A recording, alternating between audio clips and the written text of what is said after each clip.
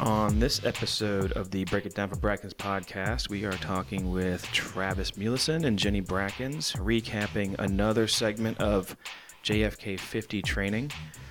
The topics will include Seneca Creek 50K recap, what Recovery Week is, race cancellations, and hiring a coach. Travis, Jenny, welcome back to the Break It Down for Brackens podcast. Thank you. Take it away. Thank you. Thank you. So it's been a couple of weeks since we've recorded and a lot has gone down. We had our first race of the year, our first 50K that, we started training for in December. And when we started training, it wasn't entirely clear, I think, to the folks around us what we were doing and what our intentions were. That, yes, we were looking forward to the JFK 50 in December, but we also had a number of races that were leading up to it. And as we've discussed on previous episodes of the podcast, we have two primary races that we're working toward, and that is JFK 50 in November and Highland Sky 40 in June of this year. And so the last weekend we ran the Seneca Creek 50K, Trail 50K. Travis, what were your thoughts about that first? Yeah. My thoughts was all the amount of volunteers we had on course and how polite everybody was. Mm-hmm. Great aid stations. What makes a great aid station for you? Food. Me too. Gummy bears. Absolutely. But they was spaced out pretty much perfect. As soon as you needed to refuel your bottles, it seemed like you was at an aid station. Yeah, and so to paint the picture, the Seneca Creek 50K is in Maryland, and it is entirely trail. And to paint the picture of the day, this race can be great if the weather leading up to it is good, or it can be pretty horrendous. And we have a number of friends who ran it last year who had a pretty tough time in the race because it had rained for weeks leading up until the race, and then it rained the actual race day. So they dealt with some pretty extensive flooding, muddy, a lot of mud. There are many creek crossings in the course. But for our race, to open up the day, beautiful weather. Temperature was in the high 30s to start out. We start fairly early in the morning, 8 o'clock in the morning. Yes. And it had rained a little bit during the week. We were concerned a little bit about some muddy conditions, and we, of course, had run the course the week before and absolutely loved it. And on actual race day, there was a little bit of mud, but it was about as ideal as you can get on this course. Would you say? I would say the course is in perfect running condition. Yeah. It wasn't an easy course? No, it was a gentle course. Mm-hmm. Not a lot of rocks. It was well marked. Well, you got lost once. I did. We actually remarked because we have taken 2 weeks away from the Appalachian Trail type courses where we're used to a lot of mud and rocks, and Seneca Creek was a little bit different. Mud, rocks, roots, just technical trail. Seneca Creek was different. Yeah, it had some roots, but just as you said, it was gently rolling. It felt really good to run it. Felt it was challenging. Oh, very challenging. It was a hilly course. Just wasn't all the rocks that we're used to and falling around. Yeah, so we both went into this race deciding that we were going to run our own races. We decided not to pace together, so we lined up on the starting line, ready to kind of take off and do what we thought was best for ourselves, given the training that we had. So to start off, I started off too fast. And in the last episode, Kevin had given me some advice to stay in the front of the pack and kind of ride that out, because a lot of the course is a single track course. I did that and ended up, what happens in these races on trail is that you end up having kind of clusters of packs that stay together. You have the initial pack that goes out, and there's the front runners, and they're all together. And then you'll have these clusters of anywhere from 8 to 10, or even down to 2 to 3 runners that kind of hang together for yeah, some hang the whole time. I found myself in a pack initially of about 10 folks. I was leading that pack out, And you can hear people just having conversations. People settle in. They know that it's going to be a long day and they're going to be with each other for at least 6 to 8 hours out on course. And so we were a couple of miles into the course. I was feeling great. And by the way, this course was marked very well. We had some concerns about it in the week before because we had a hard time finding the actual blaze marks on course. Race directors for this course used blue tape throughout the course and made it seamless. It was so easy to follow the course, except for in one section where if you kind of get into your own head and don't really pay attention, it's very easy to get off track. And I did. And for a very brief moment, I led that pack off course for probably about a quarter mile. And I had a panicked moment where I was in a section where it was actually on the true course with the blaze marks, but it wasn't, it had veered off of what the race directors had marked was their course. And I realized that I didn't see any of that blue tape marking any of the trees. And I had a very panicked moment knowing that I was in the front of this pack and everybody was following me. Everybody. And I stopped and I turned around to the runner behind me and I said, when was the last time you saw blue tape?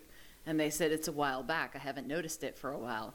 And then about 3 runners back, a guy yells, he's like, it's okay, I recognize this course. I think we're off course, but we should get right back up with the course within just right up over this hill.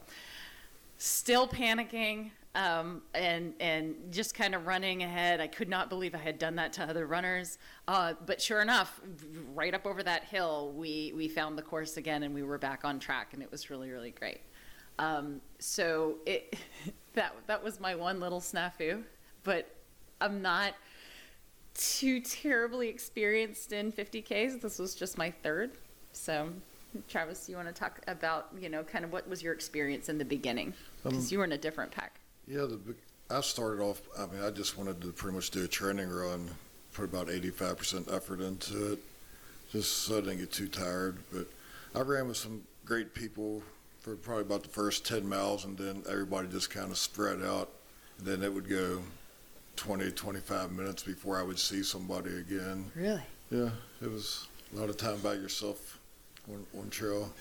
Yeah, for all that worrying about being out on trail and not being able to pass people, it was it was surprising that it thins out. I think people lined up where they were supposed to be. Yeah. So there was never a lot of that problem. Did you meet anybody on trail? No. I met a couple of people on trail, and I forgot that this is in long trail runs. Every long trail run that I've done, this has been a unique aspect of it that I absolutely love. So in those little groups of people, you'll have somebody that will kind of come up in the pack, and they might just start talking to you about whatever. I met a guy from upstate New York who is training for a 50-miler, and it was really cool to hear his perspective of, where he typically runs. He runs very close to the Appalachian Trail and how difficult and technical the course is there. And then we just talked generally about running, and then he went off along his way, and then the next person came up and I talked to them. It was really funny because a lot of the runners, it's only a week ago, but it's when runners really started talking about the COVID-19 virus and concerns about whether races would still be held. And I had 2 guys in front of me that were saying, we're not talking about coronavirus until we hit the river. We're not allowed to talk about it until we hit the river, or actually the lake. And the lake is in the last couple of miles of the race. But they were hilarious. They were telling jokes on trail, and they really made it easy for me to keep going. What did you think about the aid station where they was dressed up and serving Corona? Oh, the best thing was, so there were a lot of runners that reached out to the race directors in advance of the race, wondering if they were still going to have it because of the concerns of the coronavirus. And they said, no, we're still going to have it.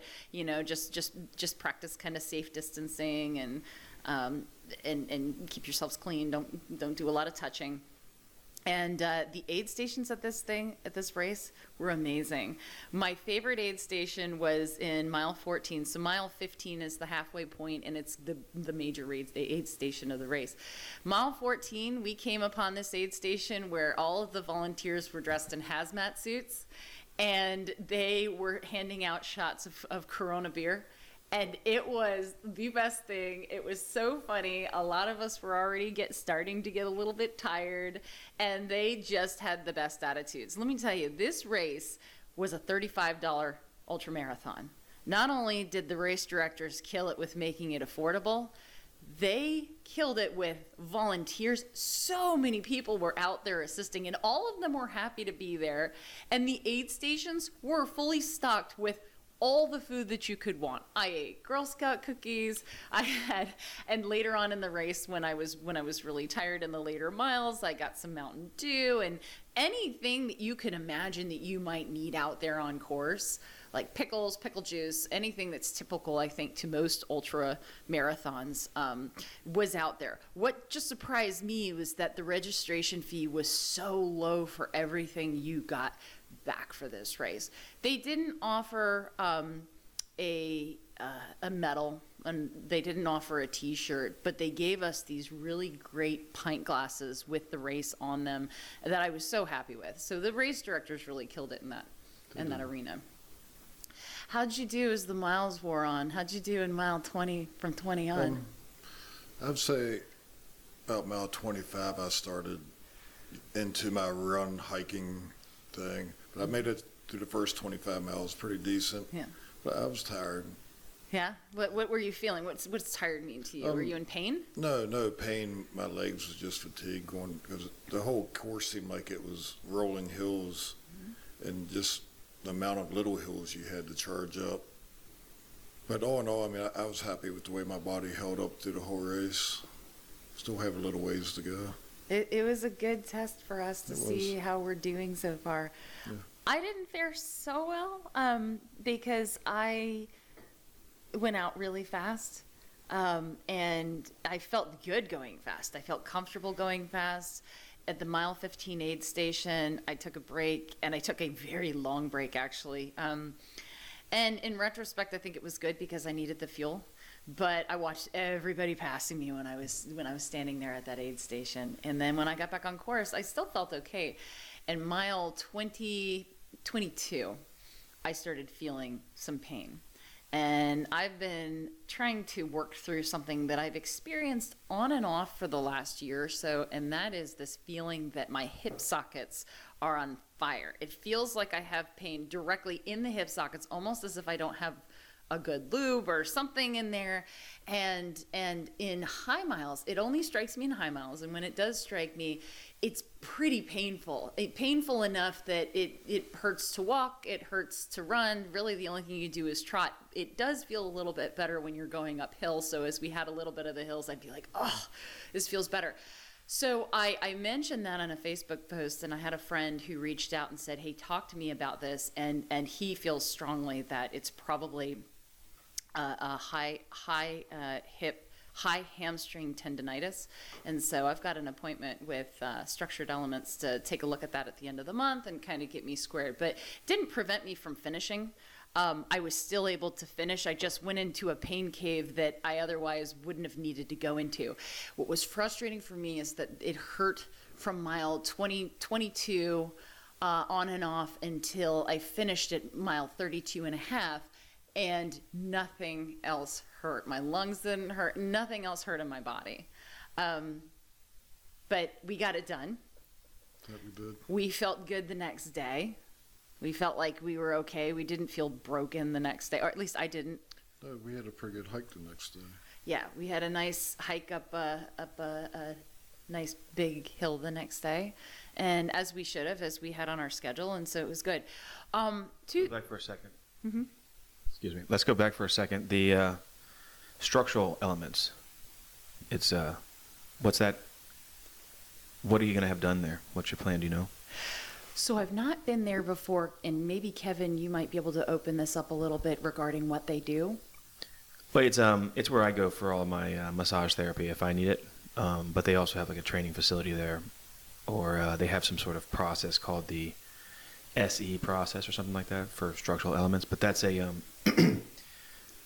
I guess talk about for a second how you supplement your training and mobility with that kind of therapy.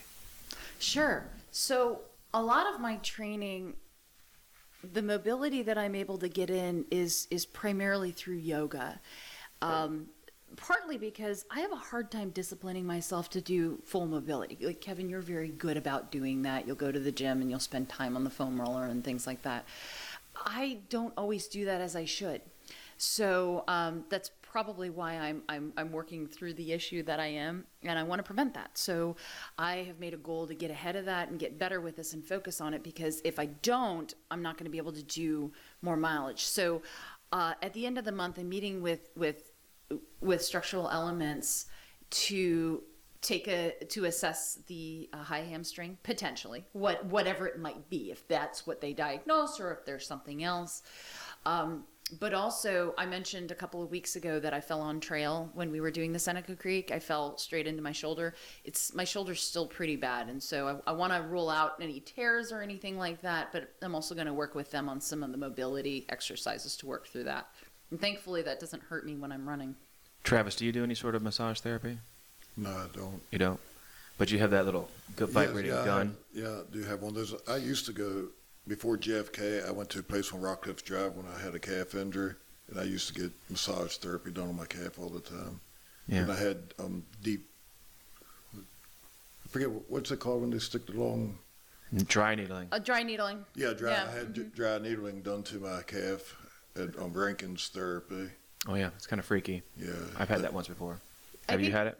I have. I had it done in my hip after I injured my back, and it worked. It was really eerie, and it worked. I thought the procedure was pretty painful. I mean, and he told me that I had several spots on my calf that they worked on. He's like, later this evening, just sit on the couch because you're not going to be able to walk too well. And they was correct. Yeah, it But the hurts. next day, it's like I started getting relief, and it just gradually got better. I know that Jenny and I have used massage therapy for years, and frankly, I use it to purchase my fitness. So I don't train that hard or that much, but through healthy movement and the right kind of working out the knots the right way, I'm able to run pain-free for the most part. And then, if I could just edify Structural Elements for a second, I was up there and I actually pulled my back about 6 or 7 years ago. And it's been a pain that I've carried with me. And like the doctor said, oh, you've got like a bulging disc, and you just got to strengthen your abs and do these exercises and whatnot. And, you know, I thought it was something I had to live with for years, for the rest of my life. It wasn't something that was going to go away, and that I had to strengthen my muscles to avoid the pain. And then every once in a while, this David, who works up on me at Structural Elements, he does this like wobbling move where he kind of massages your back a little bit, but it kind of jostles your body a little bit. And I remember laying there in pain going, oh, what? This hurts so bad. All right, on my 4th visit, I'm like, fine, I'm going to say something to this. I'm like, hey, man, bro, just so you know, it hurts really bad when you do that right here and then right here, right above it. And he's like, oh, let me see. Like around your sacrum? I don't know what it's called back there. It's higher than my sacrum, but he pokes his evil fingers into my back. And then, by the way, this is not a massage like, oh, I'm going to go get a massage. Like, you get the beat down in these massages. So he sticks his fingers in there. He's like, oh, yeah, I feel it right there, and the one above it. Yeah, but maybe it's like a bulging disc. He's like, oh, yeah, sure. And 45 seconds later, this dude healed me, and I have not had that back pain since. Now, I carried it for 6 years thinking, okay, I got to live right, walk right, have the right posture. And this dude, and we didn't have time to fix the one above it. So my next visit, we're going to fix the one above it. But I guess what it ended up being, instead of like a disc that's bulging, like maybe the disc slid out of position, it maybe was more, as how I kind of understand it now, a muscle was spasmed for 6 freaking years. And this dude went in there and loosened it up just with his mean fingers.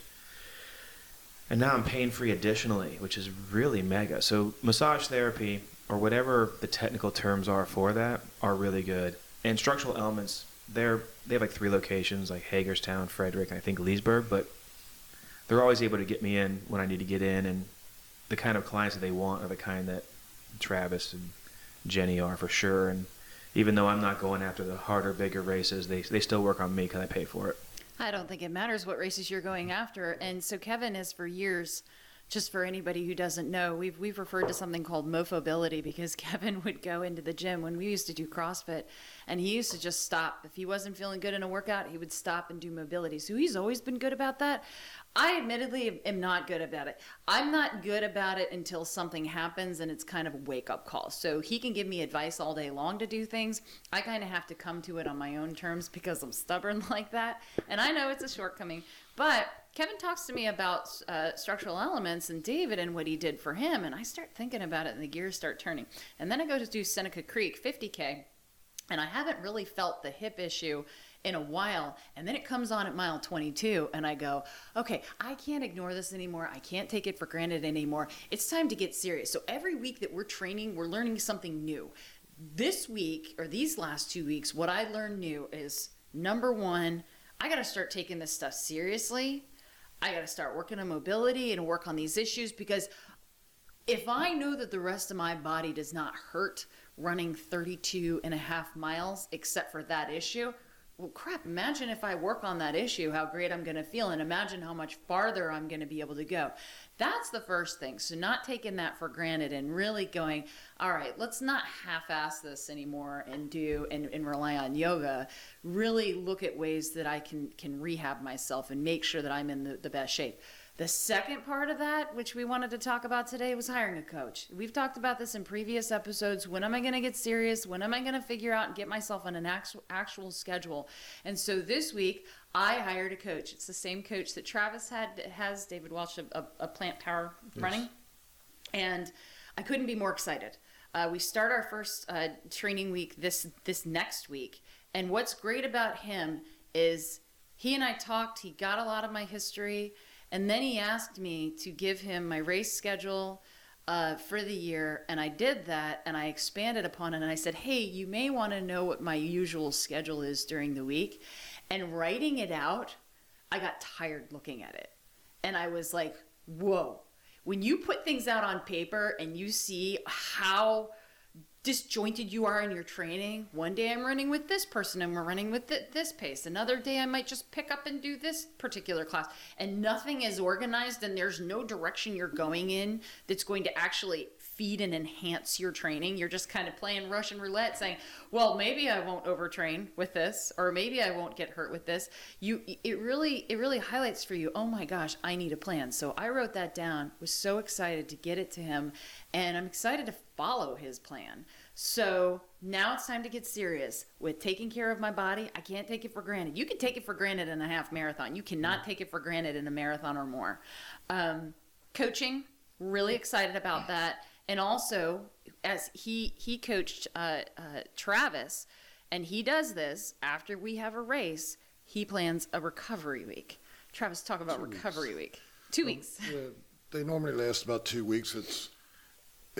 I think it's harder than the taper weeks to stay on his plan, because it's just a lot of walking, stretching, and more walking. Maybe a half-hour run here and there, but it's mostly walking and just doing stuff that you can do with anything without running.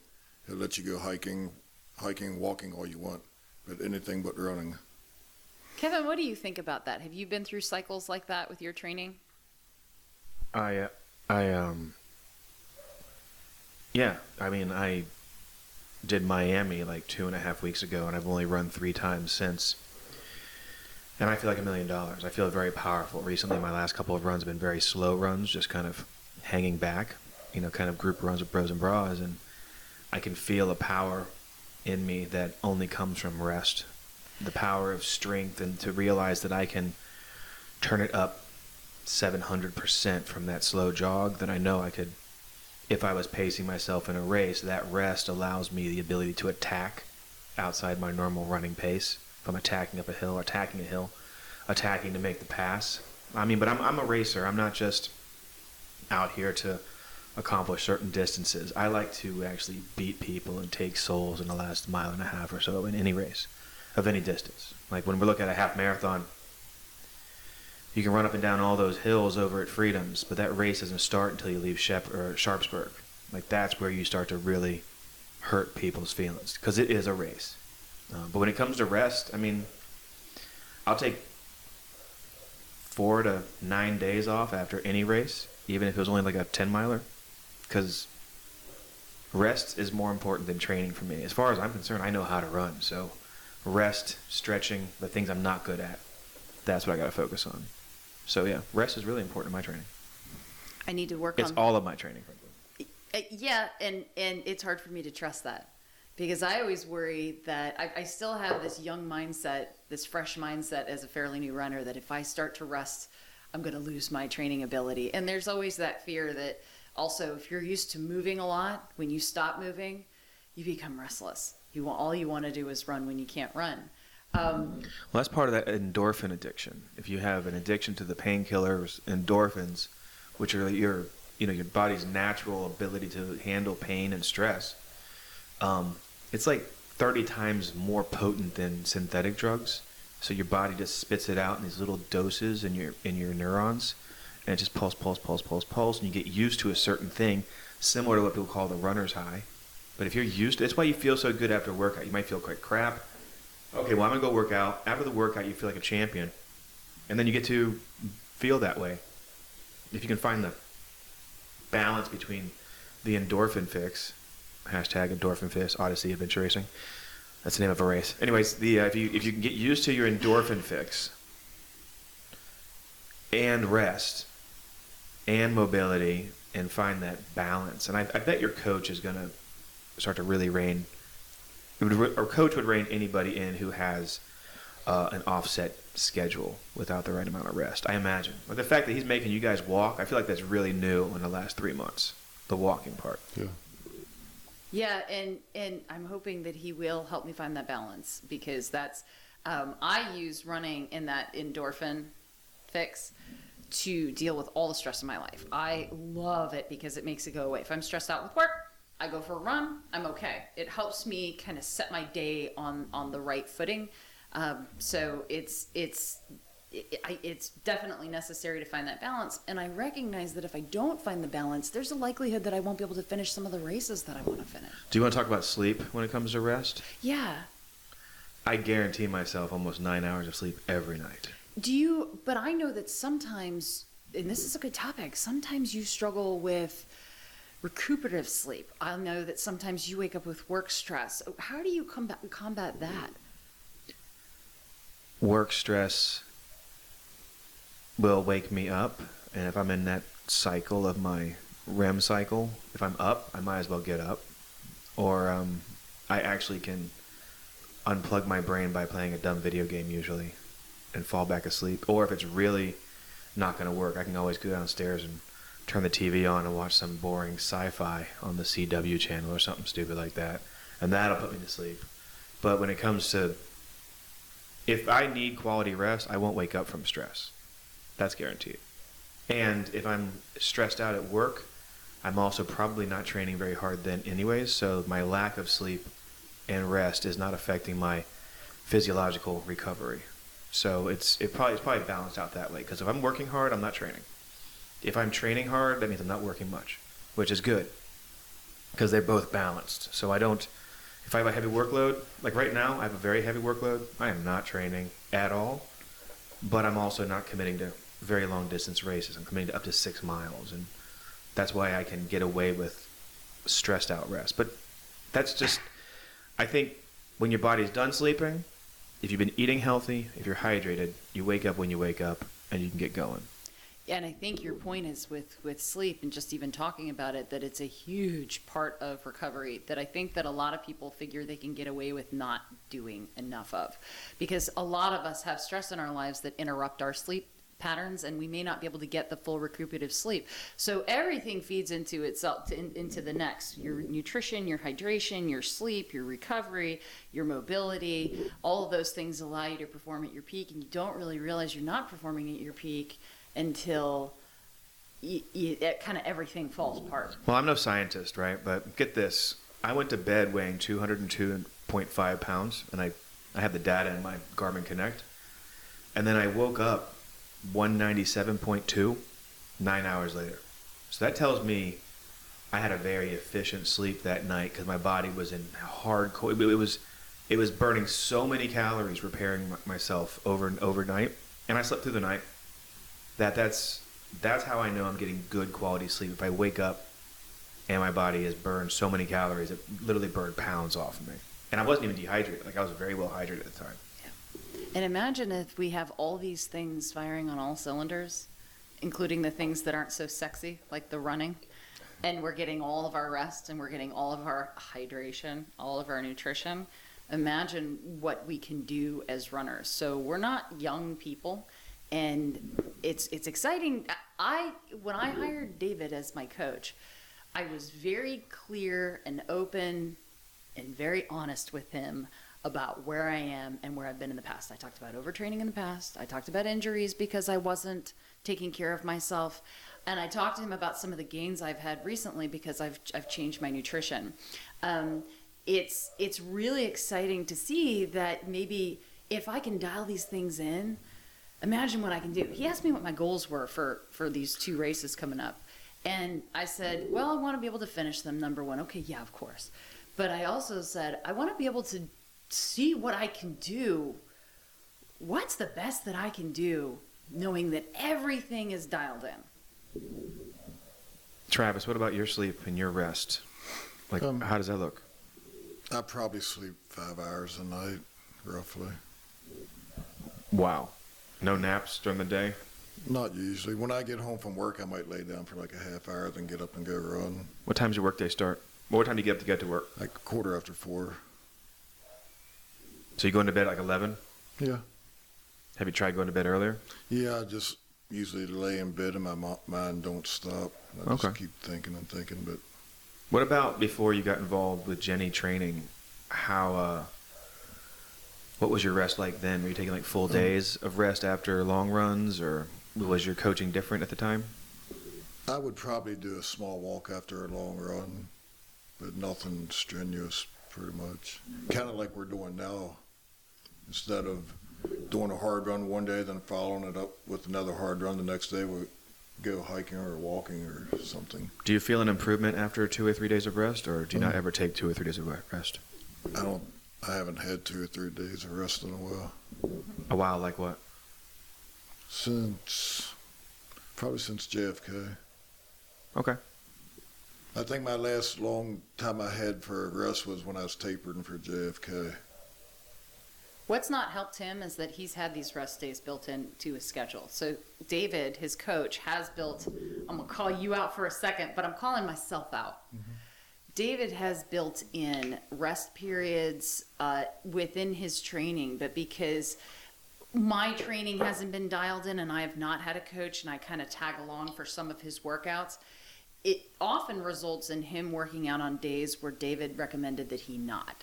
And so now that we're both using David, and David, by the way, is programming for both of us individually, but is understanding that we are working out a couple of days together per week, we can be more religious.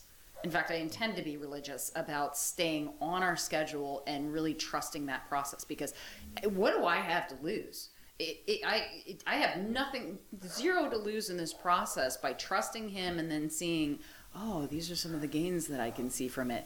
I haven't followed a plan that strictly yet where I can really know what I can do with my abilities after having a good amount of rest. Have you? No.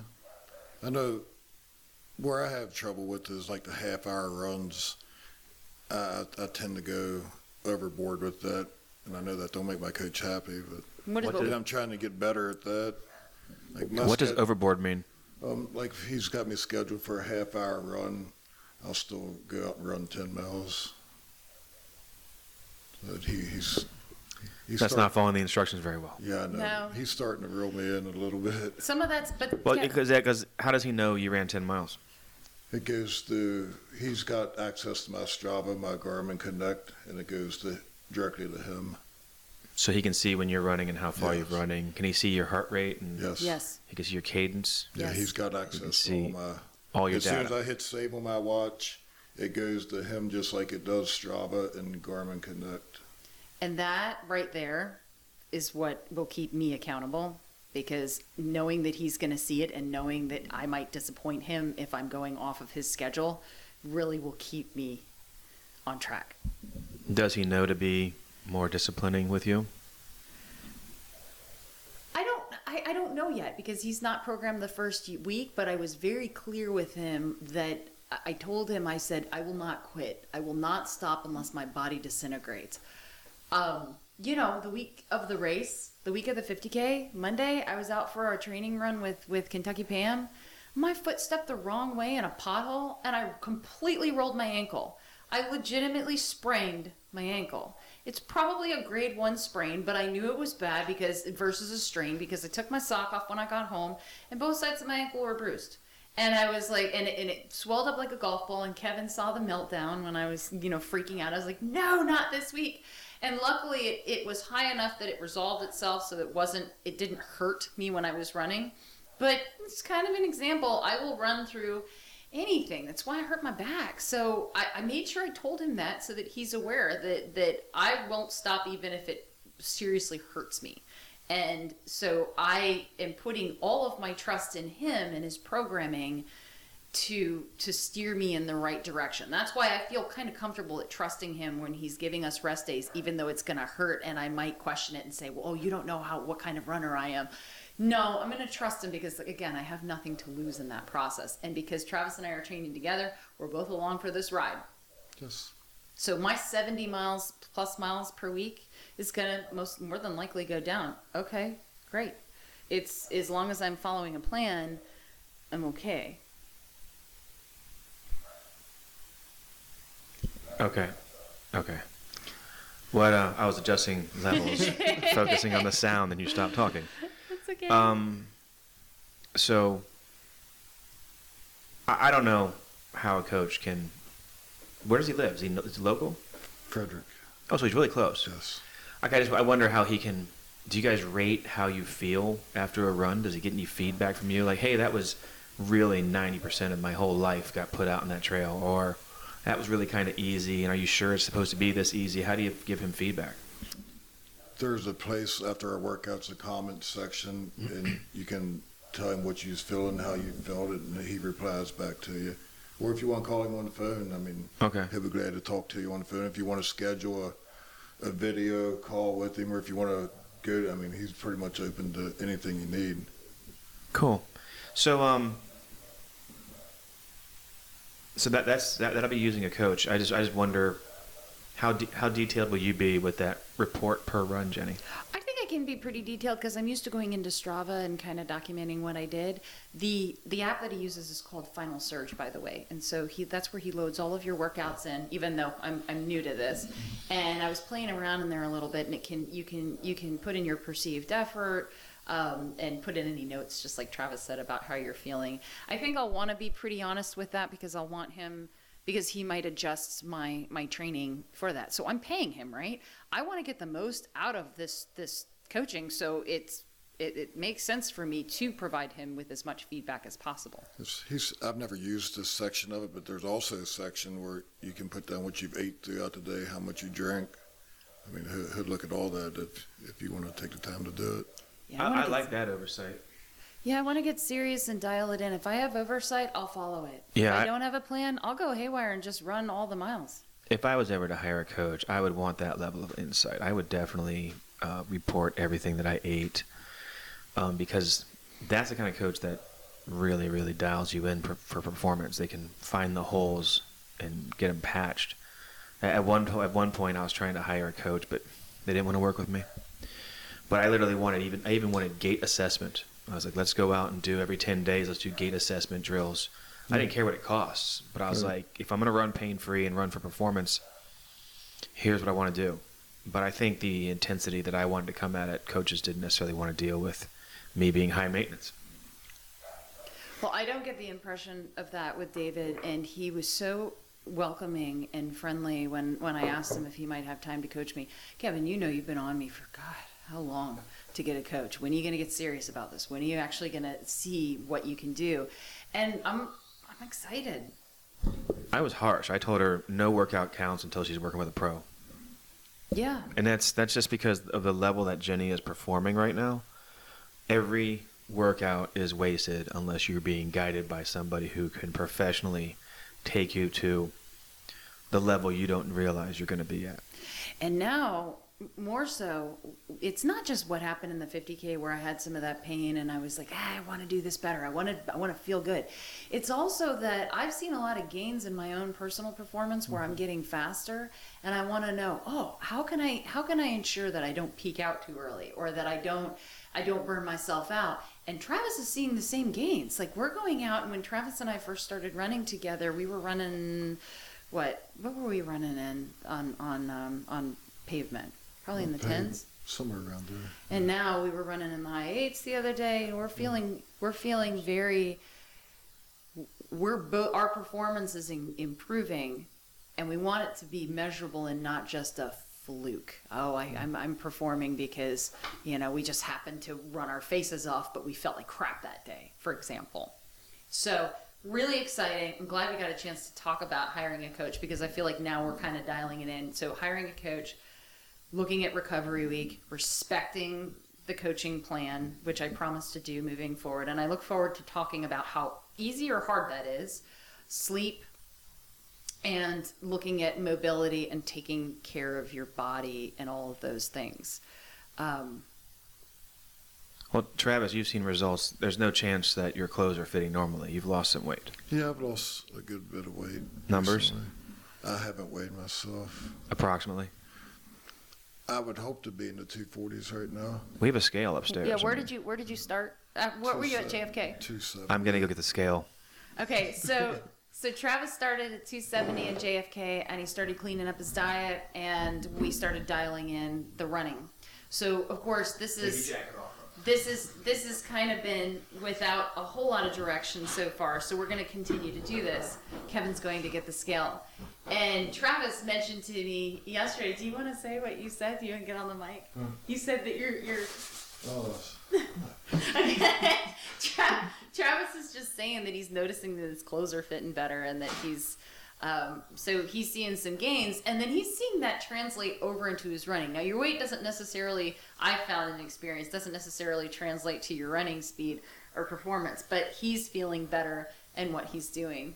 So it's been good for him. Do you want to talk any more thing about what you've been doing while he's getting that scale? You can move over here to the mic. You can move over here to my mic.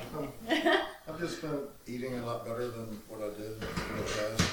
No pizzas, less chips, because I love pizza. Yeah, all the stuff that we know is not good for us. Yes.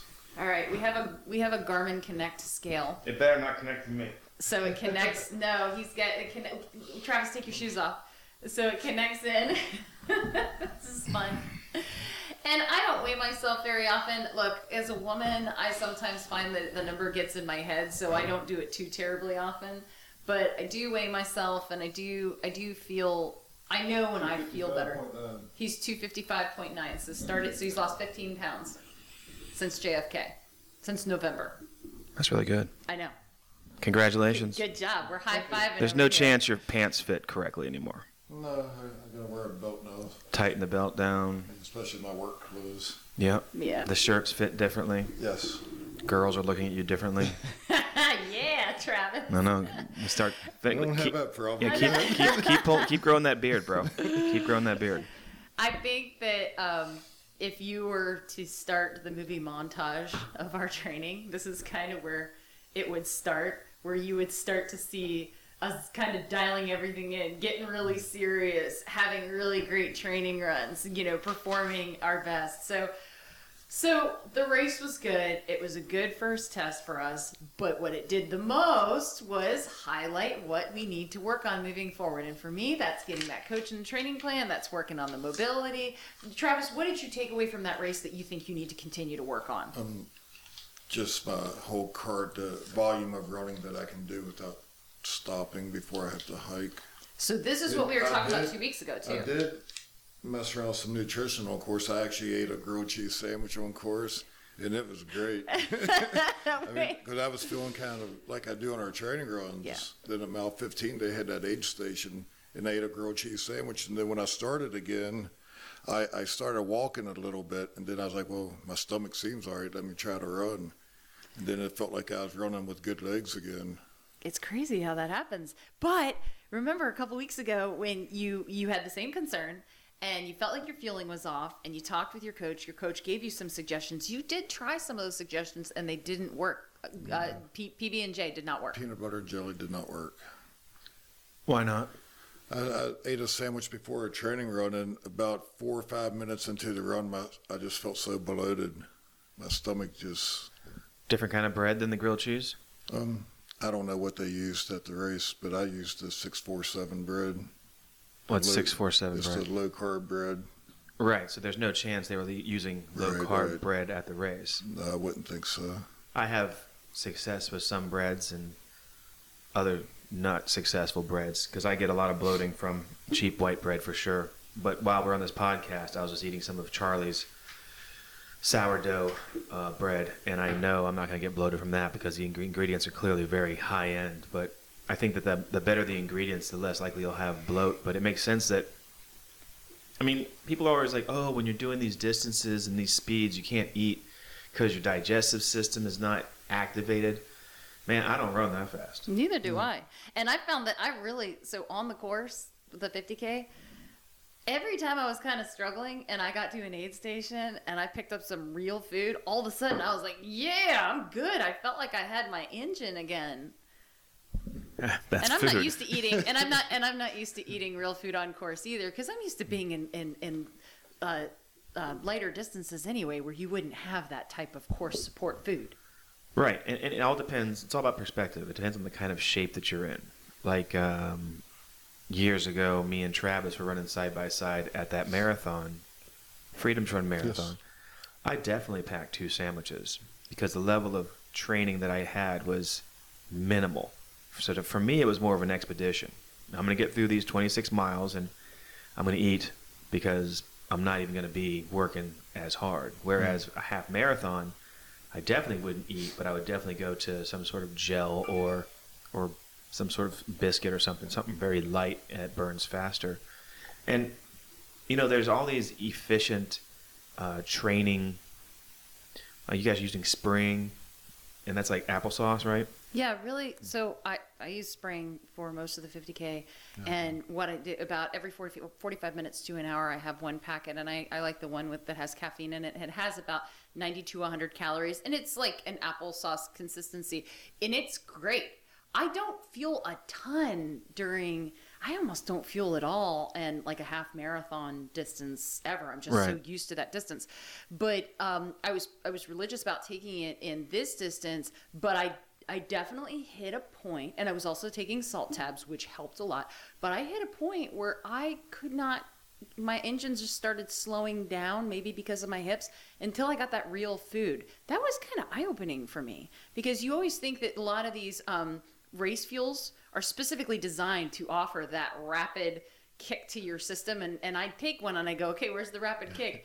And it didn't always come in the high miles, and so I was like, let me just get some real food in my system. And once I did, I was like, oh, good to go. And really, it was almost like it freshened me up. Yeah, I think the real food is, especially in the distances that you guys are going, I think the real food's really important. You know, one of the things that my friends and I from way back in the day, and I mean, that was like 20 years ago, but one of the successful things we had was with boiled potatoes.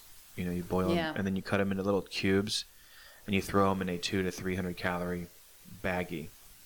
And the baggie just goes in your backpack the same way a goo would. Mm-hmm. And you can take goos, and you take your little whatevers, and the things that keep you going. But when you have that, when you're pre-bonk, and eventually, or you probably know when it's happening, but when it does come around, you fire down some real food, and you drink a half a water bottle, you know, do a little bit of walking, and all of a sudden you can actually rally without actually hitting the bonk, which is great. And I'm a huge proponent of real food, easily digestible real food, and like the Springs and the goos that were back in the day, and the power blocks and stuff like that. Those are great as a supplement, as a boost you through, especially in the longer run distances. But there's also a side effect that, let's say you do a race and you've had 8 goos, like a long race. And then sure, you have a meal afterwards, you drink plenty of water, but there's that stuff has a residual effect on you well after the race. Have you guys experienced any sort of that at all since your long trainings or races? I know after JFK, I took 12 of them. I had 1 hour at JFK, and for a couple of days, my stomach, I didn't feel like eating nothing. My stomach was just nauseated. I mean, I never related that to maybe I had too many springs, but I had 12 of them that day on JFK. It's about the closest thing that you can get to real food, but it's still not the same thing, in my opinion, in my experience, just for what works with my body. And then I observed after the 50K that I felt like I just pumped my body full of fuel the whole time to feel my best. And it left me the next day feeling like a bloated mess. Mm-hmm. I felt like, first of all, when I finished running, I was running behind this girl who's awesome. She kind of carried me through the last couple miles. We just kind of got strong in the end together. Did you beat her? No. Okay. I was not going to beat her because she carried me through, honest to God. So there was you no way I gave was it to going her? to pass her. So you just gave it to her? But we were both over 40 and we were proud. Does Anyway, she realize you let her go? She knew I let her win. All right, good. Yeah. Still a race. Always a race. So we finished the race and she's like, "Oh my God, let me see your hands." And I showed her my hands and she goes, "Look at my hands." And we both had our wedding rings on. We had our silicone band wedding rings on and our fingers were sausages. And that's kind of what happened. So what I decided to do, so to answer your question, have you had the residual effects? Yes. And because of that, I detoxed my body on Monday and Tuesday. So Sunday I kind of ate normally. Monday and Tuesday I did a cleanse where I had just a lot of liquid nutrients going in through me, but it just kind of let my body process everything. I was focused on potassium to kind of help my kidneys process all that salt, because all those salt tabs, taking 1 per hour, and I know that I took them, you can even take them 1 per half hour, but I took them 1 per hour. I just felt like just get all the stuff out of me. I remember I've tried to race across Florida 3 times over 4 years. I failed all 3 times.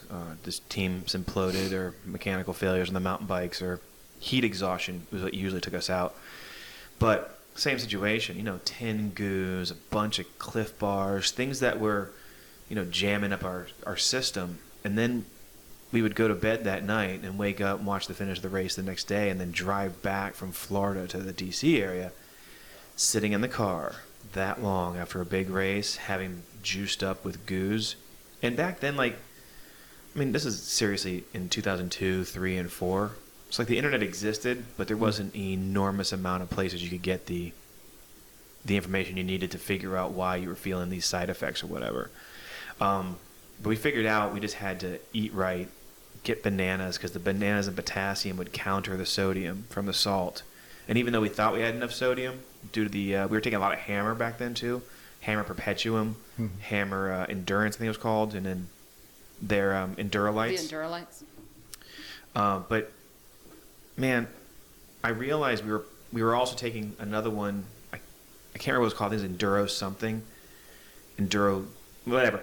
Anyway, it was kind of like one of the hydrates, that we take now. But between taking 3 servings of that over 2 days, 10 goos, processed Cliff Bars, maybe a couple peanut butter and jelly sandwiches, a couple bananas, and then Perpetuum, and plus the Endurolites, we were literally going toxic during races, which is something I look back on. I'm like, I wonder if it was helping as much as I think it was, or was it just like convenient, packable nourishment? Yeah, it makes you, I've been really sensitive to that, because now that I'm on a schedule of taking things, and I've never been one to take goos. I can't stomach goos. I can't do Cliff Blocks. I can't have that in my mouth. I can't chew it. It just doesn't work. So I have to have something like Spring Energy that kind of goes down easily. But I was so cognizant of this after the race that I was just like, what is happening in my body? I feel like I just need nothing but whole foods for just don't take any of the fake stuff into my body. And I know we are surrounded in a community of people who are fat burners and don't need to fuel that much. And again, I don't need to fuel that much when at a lower distance. But I recognize that maybe I'll never get to that stage of achievement in my life. And so playing with nutrition and fuel in a 50K and a 50K like this was a perfectly safe environment for me to kind of see what works, what doesn't. And I figured out that some whole foods when I'm really tired and later in the race was actually okay. I didn't puke. I didn't have any GI distress. I was fine. And that gave me more of a boost than the other fuels. The other fuels are fine in the earlier miles to kind of keep me from bonking. But my next stage is, how do you start to recognize the early signs before you even bonk and be proactive about it so that doesn't happen? Because, God, I don't want my nutrition to take me out of a race. So, but I think that's when your stomach goes. that's when your stomach goes. Because and I never you thank mix- God had that happen. You mix heat and heat exhaustion Yes. and redlining Yes. on top of hitting the UL, the upper limits of vitamins or supplements, and then your stomach goes, and it can be hours before it comes back. And you've seen me, Travis. You haven't seen me. I've You haven't seen him me at crash. Ragnar when he's running an ultra at Ragnar, and he keeps a teammate drops, a teammate gets sick.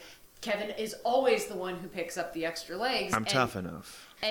But sometimes if he's not prepared, he didn't necessarily have his nutrition prepared in advance, and he's in the heat and the elements, and he's out there. And I've seen him lose his stomach. Sometimes it's 30 miles or 32 miles or 35 miles or whatever. And traditionally, these Ragnars come at a time in my work schedule.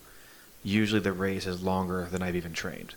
So like I'll have like 22 miles of training leading up to a 32-mile race. So I don't approach things from a very healthy standpoint anyways. So at those races, I will juice up and synthetic just to survive. But I pay for it. I pay for it pretty badly, But then there's other races, like my most recent one in Miami. I did everything as perfectly as possible. My nutrition was 100% consistent with my regular life. My rest was perfect. And my mobility was not perfect because we had some shockingly short notice on start times, like 12 minutes. And then miscalculations on handoffs for the relay. So I didn't have the mobility I needed, but I was able to adjust that during the runs. But even with everything going perfectly, we were still in the Florida sun. So I still got like adductor or hamstring cramping. But had I not done things correctly, it could have been totally different. And you can't take anything for granted. So I just said I've never lost my stomach. Well, technically, I haven't. Last year's Harper's Ferry half, though. Yeah, you lost it. I've run that every year. So that was my first half marathon in 2014, and I've run it every year since. Or no, sorry, not 2014, 2016. It's not like it's been that many years that I've run it, but I love that race. And last year was, Katie said it recently on the episode of the podcast, we had good weather. So we had people out in full force, tourists out in full force. For me, that good weather translated into high humidity and what you would look at as probably an outsider's view, ideal running conditions, like low 70s, high 60s, low 70s. And I ran so hard, not taking into account that humidity and what the heat would do to my body on top of running hills, and that you very easily, what works on one day won't work on another. And I finished the race just fine. And then in about 30 minutes later, I fell apart and I was laying on gravel, and someone came over and they're like, "Is that woman okay?" And I was just like, it just feels. Listen, people, really I good was to lay watching her. down. She was okay. I was I was okay, nearby. But it felt really good to lay down in the shade. I was like, just nobody get up. And I got up. Didn't we get ice on you too? Not really. I was just laying there feeling like if I could just embrace and hug these rocks, they're amazing to me right now. It was a weird feeling. And then, Kevin, you got me in the car, and I was like, Oh, that's right. I was like, Kevin, take me home. And I swear to God, I felt like I was blackout drunk. So it went from good to bad so fast, and it was strictly the heat. It was just like I was blackout drunk. Kevin's driving me home. I had my feet up on the dashboard. I had my head back and the seat back. My eyes are closed. I don't know where the hell I'm at. I don't know where he is in the drive. He gets me home. He pulls into the driveway, and I was like, oh my God, oh my God, oh my God, I'm going to lose it. I crawl out of the door. I'm on my hands and knees outside of the door, puking in my driveway. Then I came upstairs. And I went to the I came inside the house, went up to the bathroom, puking, just absolutely worshiping the throne telling Kevin. It was her first time. I'm like, I never had heat exhaustion, and I was like, Kevin, this is the worst thing ever. Just make it stop. I'm an old pro at heat exhaustion, so much so that I know my limits now. But it didn't happen in a race. Look, I have had hypothermia and I've had hyperthermia. Oh yeah. So I've had the other side of it where I got delirious in my first Ragnar because I got cold and I didn't change. But this taught me so many lessons. You can't take anything for granted. Travis, have you ever lost your stomach? I was gonna ask him that. No, I haven't. You've never had I've a got situation. nauseated, but I've never vomited or. You've never hit that point in like any of your JFK runs where you're like, let me just go up, Dr. Mark. It's look too away. cold. No, you can't get Weather the heat. helps. Yeah, if it's That weather cold, you helps. can't get heat exhaustion. That's why I was trying to commit to only winter races this year. Yeah. In my mind, but yeah, dude. So you never actually. And that makes sense because I do a lot of the fall and winter races. Just like when Matters Lady started, we started having Matters Lady. That was my first summer race. How'd you feel out there for that? Hot. Did you get?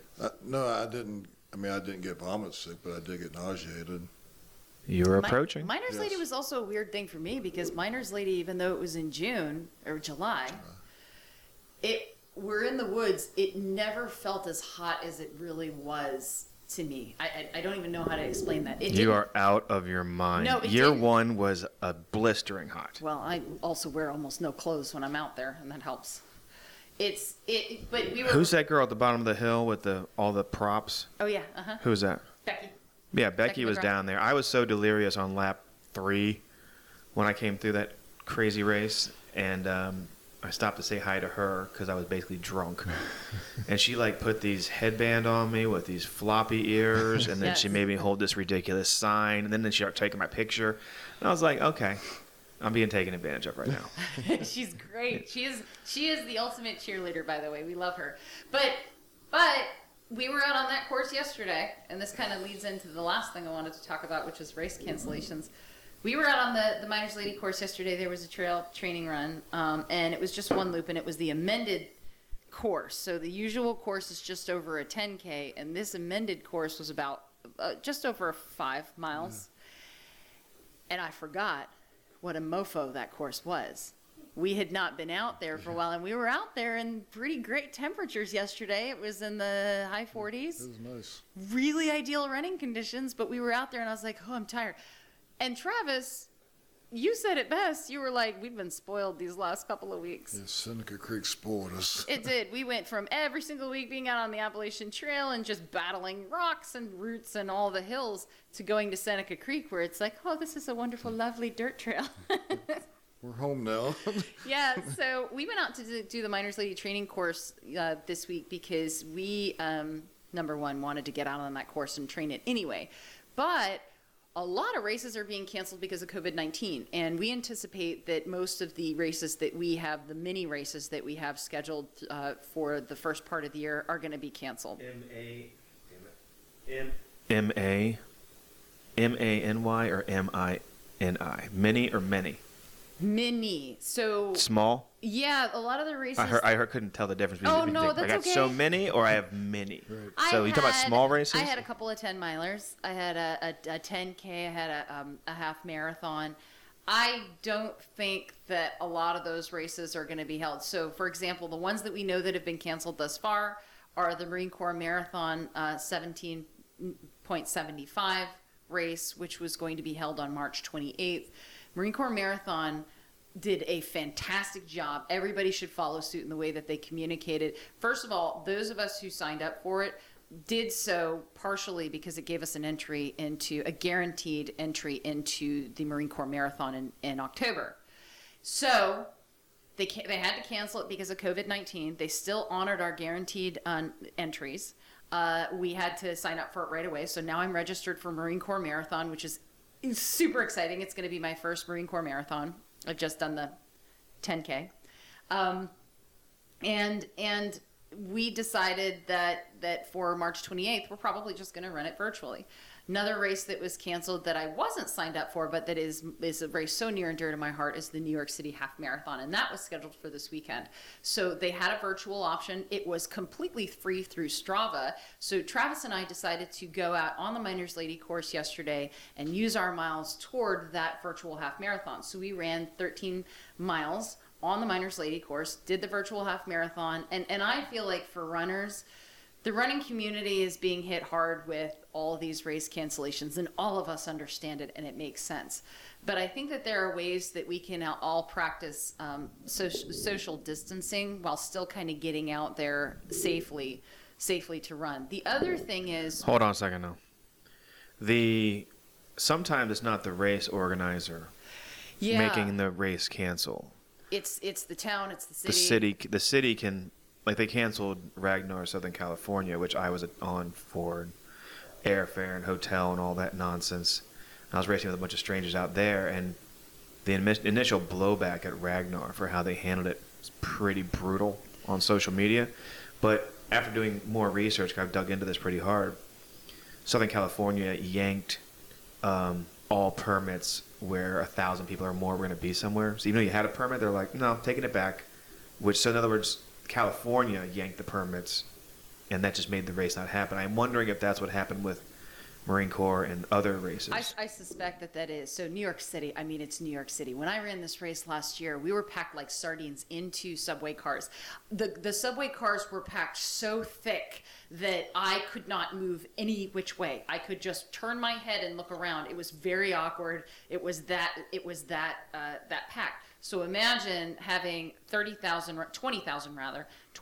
runners coming out for an event, and just that logistical nightmare of transportation. In the corrals, we were packed like sardines as well. So I totally understand it, but that's more than likely the city thing. So the 17.75 of Marine Corps Marathon was canceled for March 28th. The Cooper River Bridge Run that we were scheduled to do down in Charleston, South Carolina for April 4th was canceled. That was actually rescheduled. Some races are rescheduling, but they rescheduled theirs to August 1st, which we can't do because we'll be in Ragnar Appalachians on that day. The Cherry Blossom 10-mile run scheduled for April 5th was canceled because DC has canceled all of those mass events. And they simply can't continue to have the race. So those are the immediate ones that have been canceled. I absolutely expect that more will be canceled, but wherever possible, we're probably going to run virtual races and incorporate the mileage from those races into our regular long runs wherever we can. And where we can, if we can still get the medal, we'll still get that medal. And it's just kind of what we're doing to make lemonade out of lemons this year and still kind of get out there. While, again, being safe with our proximity to other people. The good thing is that when we're up on the Appalachian Trail, we're primarily alone.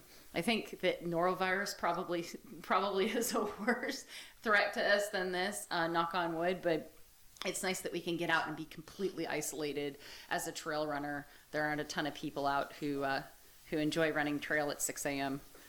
when it's cold. True. Back to Seneca Creek. How were your results, Travis? I think I was at 750. 750? Yeah. Did you win your age group? No. No, but I was happy with it. Yeah. I mean, previous it would have took me a whole time limit to. What did you think it was going to take? What were your genuine? You're like, okay. I would have been you're like no, I'm going to go do it in 8 hours, but I'm probably going to do it in. My I said before the race, I would be ecstatic to do it in 7.5 hours. I will be happy to do it in 8 hours. That was my. Good. And the time limit was 9, I believe, right? 9, yes. So, what could you have done differently? Anything, or was it a perfect race? It was what I wanted to do. I didn't race it. It was more of a training thing to me. I mean, I could have went out harder. At mile 15, I spent a lot of time at the aid station when I ate the grilled cheese sandwich to make sure I was going to be How much time? 10 minutes. Okay. So at no point did it become a race? At no point did you be like, I'm going to start tearing this course up? No. No, it was more just, let's get it done. Yeah, it was like, let's get this You were done. disciplined. Yeah. But your pace per mile was right on target. No, at the beginning of the race, when everybody took off, I got called into, and I looked down and was like running, because you don't start on trail, it starts to a parking lot. Right. And we was like at an 8:30 pace. So I was like, we ain't doing this. Right. Then I just kind of got to the side where everybody could go by. How many runners? 200, maybe. Probably 200. Did you get caught in any of the choke points? I saw a picture of people like daintily trying to get across these rocks on a stream that I probably would have run straight through. Yeah. Did you get caught in that nonsense? Not too bad, because about after 10 miles, I mean, it was like I would go Spaced a out. long time without seeing anybody. Okay. Jenny, how about you? How are your results? My results are really good, but I don't know what to compare them to because this is only my third 50K. And by third, I mean really my second, because one of my 50Ks is a Ragnar. I ran a 6:17, and that was an hour. What's your marathon PR? Oh, I don't really have one because You I've ran a only marathon, run though. one. Yeah, so what was the It's PR? like, it's like 4:45 because it was my first one, and I was being 4:45? super Okay. conservative. So I did Miners Lady in every bit of the 8 hours that they gave you to do, because remember my leg went out. And You I was can't measure walking it. Miners Lady against any other times because that race is for very special people. Well, I ran this an hour and 40 minutes faster than that. So I felt super proud. I Right. looked at my pace Yes. per mile was about 11:30. I would have loved to do better because I was on target to do it in 6 or 5:40. I was on target to do it in 5:40 around mile 20 right before my hips started hurting. And I was feeling really good. And if you look at my early pace per miles, it's like, yeah, man, I was rocking and I felt good. And I was like, I own this trail. This is great. And then my hips started hurting, and then I started walking, and then I started praying. And, I got into that pain cave, and I was disappointed, but I was still happy to finish in what I did. But yeah, I felt like I did well. Yeah. Better than I expected. Did you win your age group? No, I came in 6th in my age group and 51st overall, I think. Which I'm really happy with. I would have gotten 5th in my age group had I passed that sucker in front of me. Oh, really? Yeah, that's what I'm saying. He came in 5th, and she's just 40 years old, and I'm 42. Okay. But anyway, So there's a bunch of fast 40-year-old ladies out there. Yeah, and so I also... What was the first place time for ladies in your age group? I think that it was around just before 6, I think. So within 20 minutes of you. I can't remember exactly, Kevin, but So it then, wasn't... so more or less, it's only 45 seconds per mile faster for next year. Yeah, To win your age group. And okay, I also went out treating this as a training run, although I went out way too fast. I know I can do better at this, and that's what made me excited, because I was like, number one, I know that I can run a 50K again. It wasn't a fluke that I finished one the first time. Number two, now if I dial it in, let me see how good I can get at this. 'Cause How I long felt were you so at good. the watering points? Oh my God. The first aid station, collectively, probably almost 20 minutes. I spent a lot of time, and I really So to some worried extent, about do you that. the first place 40-year-old lady may have been right near you for part of that race, and then they got away from you because they may have been handling aid stations differently. I just wasn't thinking about it. I wanted to eat the food, and I was enjoying visiting with the volunteers. And then when I started seeing people I knew were passing me that I knew were further back, they were at least a mile back in the pack, I was like, I guess I better get going now. And then I don't know. It was, the food is so good. Have you Food is- ever raced? Kevin, this was supposed to be a training run. I'm just asking. And I I said can't that to remember- every person I Yes. talked to on course. They were like, what are you doing here? I was like, this is a training run. And I said, please help me stay disciplined because I don't know how to keep it in training pace. I could have done better, though. But I could have also done better by slowing it down in the beginning so that I could have been stronger at the end. Have you ever raced, though? Have you ever gone to a 5K, 10K, half marathon and Yes. raced? Yes. When? The Berkeley 5K this year. Yeah, okay. That was fun. Anything else? Yeah, when we talked about Race for the Birds. Did you know you were racing? No. So no, so you weren't I was racing. racing in the last 400 meters.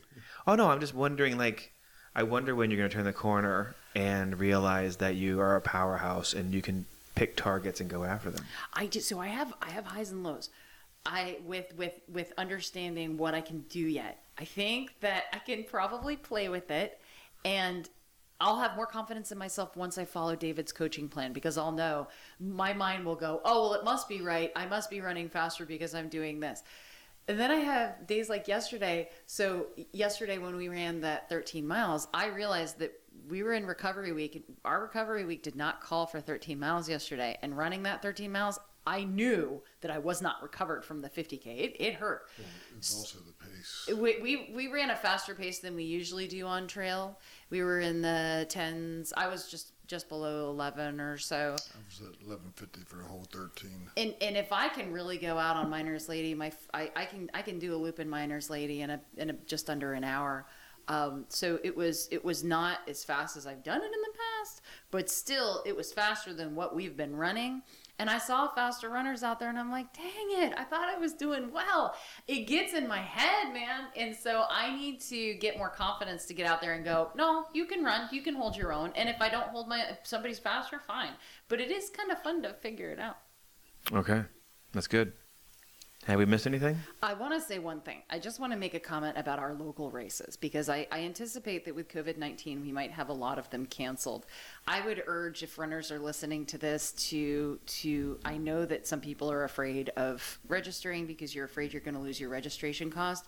Please keep in mind that a lot of these local races provide a lot of those funds to charities. In fact, a good portion of those funds to charity. Race for the Birds is a great example of that. That's going to be held on the 28th of March, and so far they're not canceled.